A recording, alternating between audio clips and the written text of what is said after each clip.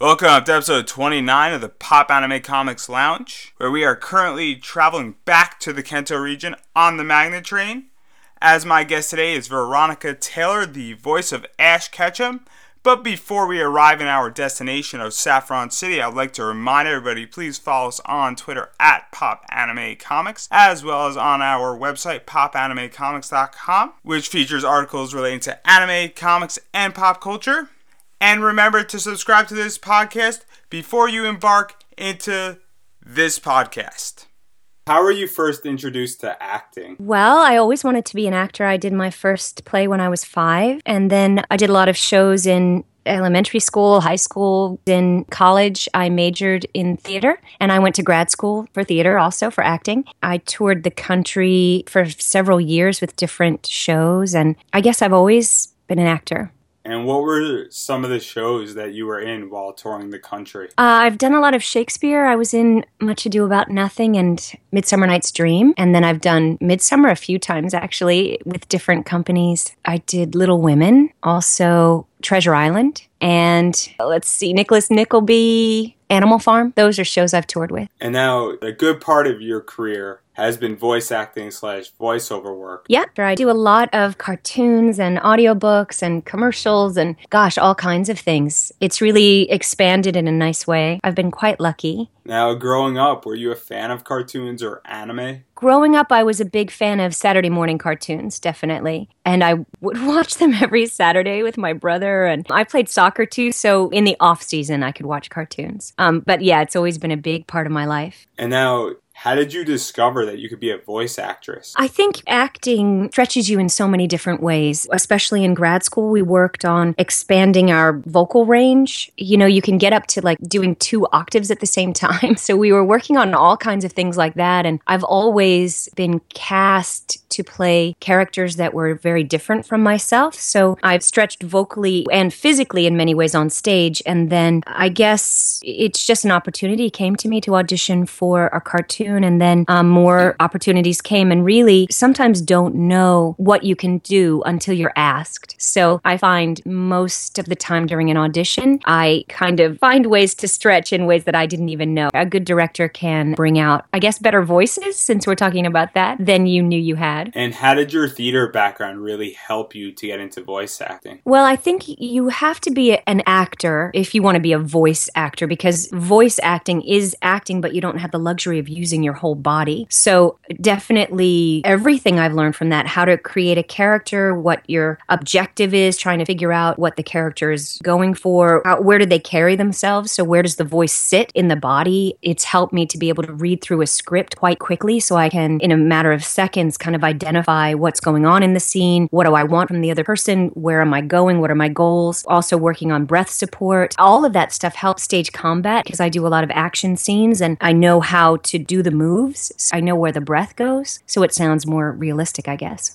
And now, what was your first voice acting role? I was in an anime, Area 88, and then I was in Slayers, and then that led to Pokemon and everything else after that. Actually, I did the voiceover for the Batman stunt show. That's probably my first big voiceover job, when I was in that show in New Jersey at Great Adventure. And in being in the Batman stunt show, how did you go about applying for this job? Well, it was an audition. We had to do combat. It was an action audition, so we went in shifts. So there were 2 women. In the first one, I played Chase, Meridian, and Spice. I did that for 2 years. We shifted on and off, so there were 2 women who played those parts. And now let's talk a little bit about how you got your audition for Aria 88. How did that come about? I was recommended through an acting teacher of mine, actually, or a coach, really. I was working on a monologue for an audition I had, and it just happened that same day he got a call from someone else that he coached to see if he could recommend someone for this audition. So it was really luck that I was in the right place at the right time. And then from there, I was recommended to audition for something else from the people that I worked with on that. When you freelance, when you're an artist or an actor, a lot of your work comes from networking, which is networking with other people that you know. So maybe I would recommend an animator, maybe they recommend me for a voiceover job, I recommend other actors. You know, you kind of create your family. And you also mentioned you were involved in Slayers. How did you get involved with this project? Same, I was recommended from someone at Central Park Media because they had worked with me on Area 88. And now, the character you played, Amelia, how'd you get into her character? Well, the great thing about dubbing something is that you have the luxury of looking at the animated character and seeing how they move and what their facial expressions are. They had an idea for what they wanted the voice to be because someone else had been playing her before I got the job, and I think she had moved, so they needed to replace her. So there wasn't a lot of flexibility that I had. I think her voice really suits her. You can listen to the original Japanese in this case, and we based it off of that and then kind of who she is. And when you're watching her, I don't know, it just kind of comes out. It seems pretty natural. She's an amazingly positive character, and with her magic skills, she's a positive, powerful person. So I don't know, it just kind of came from that. I kind of act out the roles anyway a little bit in the booth. So I guess physically that's what she sounded like. And what were the challenges of taking over a voice from somebody else? These challenges are different than other cases. I think I wasn't familiar with the project and I didn't know what the person before me had sounded like. They basically said, this is what we want the voice to be. I auditioned for it, and then that's what we went with. So I don't even know what the person sounded like before. So I guess the challenges ultimately are that you can fill the shoes of what someone has done before you, but really you have to get the job done and do what you think serves the project, but also you're paying attention to what came before, and yet you're making it your own. So let's talk about Pokemon. You were the voice of Ash Ketchum. How did you get that opportunity? All of my opportunities are just auditioning for things. So I happened to be working on Slayers when Pokemon came up. So because I was working on that, I guess they already knew me, so they asked me to audition. I audition either through people who I've worked with before and they ask me to audition for something else, or I audition through an agent and for people I don't know. Most of these shows came, luckily we had kind of a big family who was working on a lot of shows at the same time with 4 kids, and this was before 4 kids really kind of became who they were. But luckily I knew the people who were holding the audition, so they asked me to come in. Did you know how big Pokemon was going to become? I don't know if anyone did, actually. The only thing I had ever heard about the show was that it had given seizures to kids in Japan, and so it certainly didn't seem like a great thing at the time, but we got to see a bit of the show for the audition to get an idea of the energy of it and what the voices sounded like, and I love the color of it, I love the animation, I love the energy, just the style, and I loved the show, and then I was happy to be on it, but I had no idea other people would love it quite so much. And the stories of it are really, I think, what keeps it going. It's something that everyone can relate to. So I really think the stories, at least for the show, is what's kind of kept it going. The anime obviously gathered huge popularity. When did you know that you were going to be reprising your role as Ash for a second season, a third season, all the way up to about 8 seasons? We always found out towards the end of the season. So while we were working on the show, we never knew if it was going to go on or if we were going to go on. We would always find out towards the end of the year whether there would be another season or not. And while you were Ash, you were also Ash's mom, as well as many of Gary Oak's cheerleaders and the Pokemon Diglett. What were challenging about doing these roles while being Ash? The great thing about anime, again, with dubbing something, is that when we worked on these, we would do each character separately. So I would go through all of Ash's lines and then all of Ash's mom's line, all of May's lines, all through there. So there's no real way to kind of confuse the characters. Working on Ninja Turtles, we would do it more like a radio play, so we're all together. There's no picture for you to look at. That we would do all the characters as they came up. So it's very similar to doing an audiobook. Cartoons that are prelay, you do all at once, and so you really have to keep track of your characters in a different way. But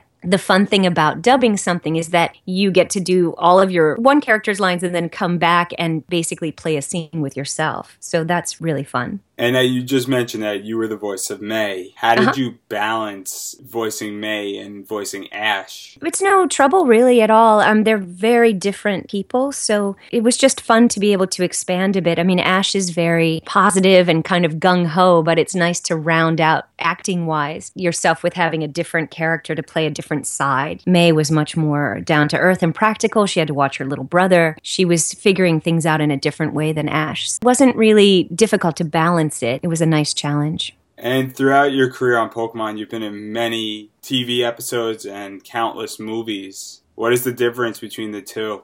Well, I think the biggest difference is the story. You have 22 minutes to get a story out in, an episode in a series, but let's say an hour and a half to tell a story in a movie. So you have more time to flesh out the character and understand what's going on. And it's just more epic, let's say. Recording it was not that different. In the very beginning, we went to a bigger studio to record the first and second movies. But after that, we recorded them in the same studio. So it was all very similar. And do you feel that you have more freedom in one of them versus the other? No, I think it's absolutely the same.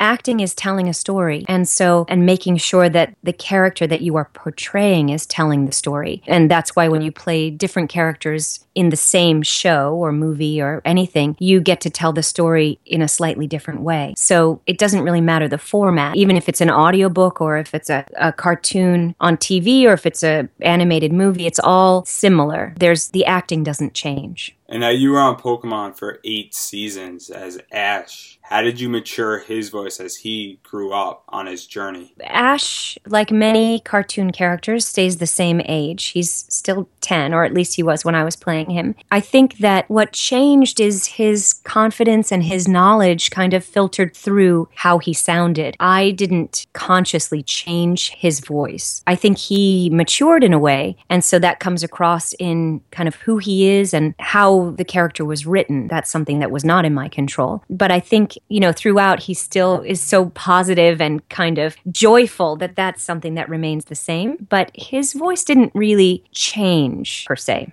And now you have voiced many characters in Pokemon. Do you feel particularly close with one of them? Well, certainly Ash. I got to play him for 8 years, and that was quite a luxury. I'm a mom, but I'm a very different mom than Ash's mom, so she's very fun to play. May is terrific because I think we need great female role models. She was pretty grounded, and I think that's a good thing for people to see. I think probably it sounds like a cop-out, but I love every character that I play. I love to be able to jump in their shoes and figure out who they are. But I guess ultimately Ash, because I've played him the longest, more than any other character I've ever been cast in. And now around the same time that you were starting to work on Pokemon, you were also in 2 movies. Yu Yu Hakusho, Fight for the Neverworld, and Grave of the Fireflies. How did you prepare for these 2 roles that were very different from each other? Well, with dubbing, there's no preparation. You audition off of a few lines on a piece of paper, and then if you're cast, you go in, and that day you just start. You get a tiny synopsis of whatever you're working on, and then you just start. So I didn't really prepare for either of them. I just kind of jumped in and did it. The Grave of the Fireflies is one of the most beautiful things ever been part of, and gosh, it's just stunning, amazing piece. And then luckily I got to watch it later, because when you're dubbing something, you only see your lines. So even for that, I didn't even know what the whole movie looked like or was about or what the other people were saying or anything. So luckily I saw that afterwards. While you were working on Pokemon, you were also part of Teenage Mutant Ninja Turtles as April O'Neil. I was in that whole Saturday morning time block. I did a bunch of cartoons from, I guess, 1998 is when we started on Pokemon. And then whenever 4Kids started their Saturday morning, it was 2000. But I did a million cartoons in there. Ninja Turtles was one of the greatest. Obviously, we all love Ninja Turtles. Working with all of those guys was great. And being part of Saturday morning was like a dream come true, because to be able to turn on whatever channel it was at the time on the CW or on the Fox box and see all these great people that I worked with, all the cartoons they were on, and to be able to say, oh yeah, I'm working on that and that and that. And it was really extraordinary. It was an amazing time. And in continuing with 4Kids, you had the opportunity to work on One Piece as Nico Robin. What was that like, being part of one of the most popular pirate groups ever created? Oh, it was good. The thing is, I think you only understand the popularity if you are out talking to people about it or if you're reading a lot online. And I don't think I ever knew that it was that popular until somewhat more recently, actually. It was a really fun, weird show. I played a bunch of different characters, but Nico Robin was my main one on that. And who wouldn't want to be a character with 8 arms? I could use a couple extra myself in real life, but it was really fun. And to fast forward a little bit, in recent years, you've had the opportunity to work on Ikki Tousen, Mobile Suit Gundam, Unicorn, as well as the Origin, and Yu-Gi-Oh! 5D and Zekel. What was it like to work on franchise-type shows? Well, as an actor, everything is the same. I try to understand the characters and then play them the best that I can. In a way, it doesn't matter to me how big it is, let's say fan-wise, or how unknown it is. To me, it's more about really bringing the character to life. And sometimes you only have 3 lines to do that. Sometimes you have 100. Sometimes you're a tiny part of a bigger thing. Like with Gundam, my characters are small, but they run all the way through it. So my time in the booth is very limited, but they have an impact that I'm not quite aware of until I see the whole project. So with that in mind, I have to really be as present as I can to, and with the help of the director, of course, to really bring out the character so that perhaps that performance can last through all the scenes that I'm not in. It resonates throughout. You know, obviously I know about Gundam,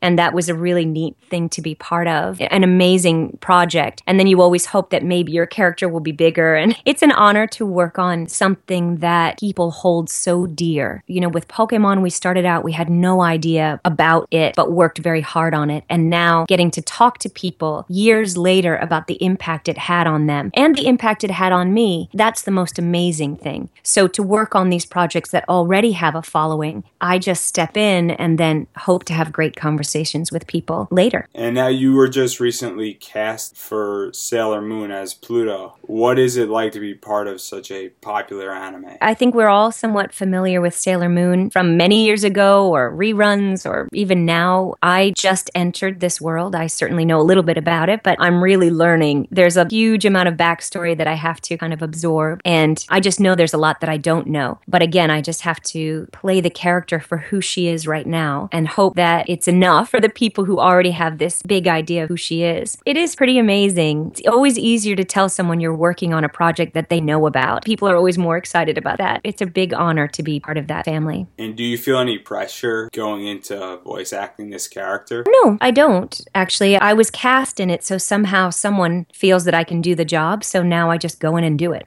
And you also have been in recently some American cartoons, such as Astro Blast. I play Sputnik on Astro Blast, and she's a very cute, very smart pig. There's 5 animals in space. They run a smoothie shop up there. And I think it's a really great, energetic show for kids. It teaches you great lessons, but it doesn't talk down to the kids at all. It's really super fun. Out of this world, you know? And now to talk a little bit about the industry. You've been part of the industry for over 10 years. To date yourself. Slayers, we started in 1995. So I've been doing animation for a long time. How has the industry changed from when you first entered to 2015 and going onward? There used to be so many more cartoons in New York, and now there are so many fewer. So I've moved to Los Angeles, so that's changed.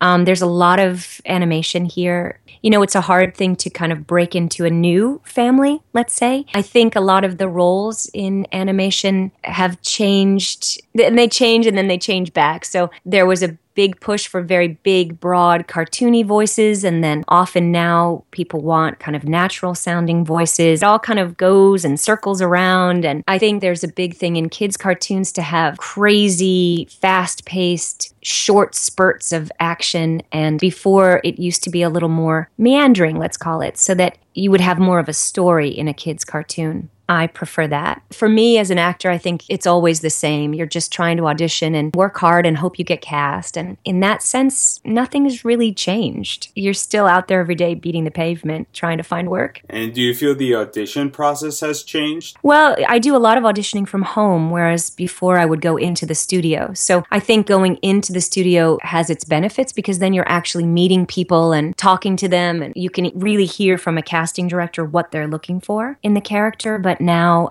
mostly I'm just in my little studio recording away, and you don't really get any feedback on anything, nor do you get a chance to meet people face to face. So you just wait for a call back and then you meet people there. And do you have any projects that you're currently working on that you can promote? Working on Astro Blast. I'm working on Mophie, which is a cartoon about a little bunny. It's stop action. It's very cute. Let's see. I am working on Sailor Moon. I'm working on Welcome to the Wayne, which is with Nickelodeon. We just started that. They had maybe a 5-episode kind of sneak peek maybe last year, and they've decided to go forward with a whole season. So we just started with that. That's going to be amazing. The animation is really great. That's going to be pretty cool. So, and I just posted a little 21-minute Christmas carol on my YouTube channel. So a little gift to people. So I did that. I'm working on a lot of audiobooks as well. What is your YouTube channel called? Well, I guess for now you'd have to put in Veronica Taylor 21-minute Christmas carol and you can find me. This is my first posting, but I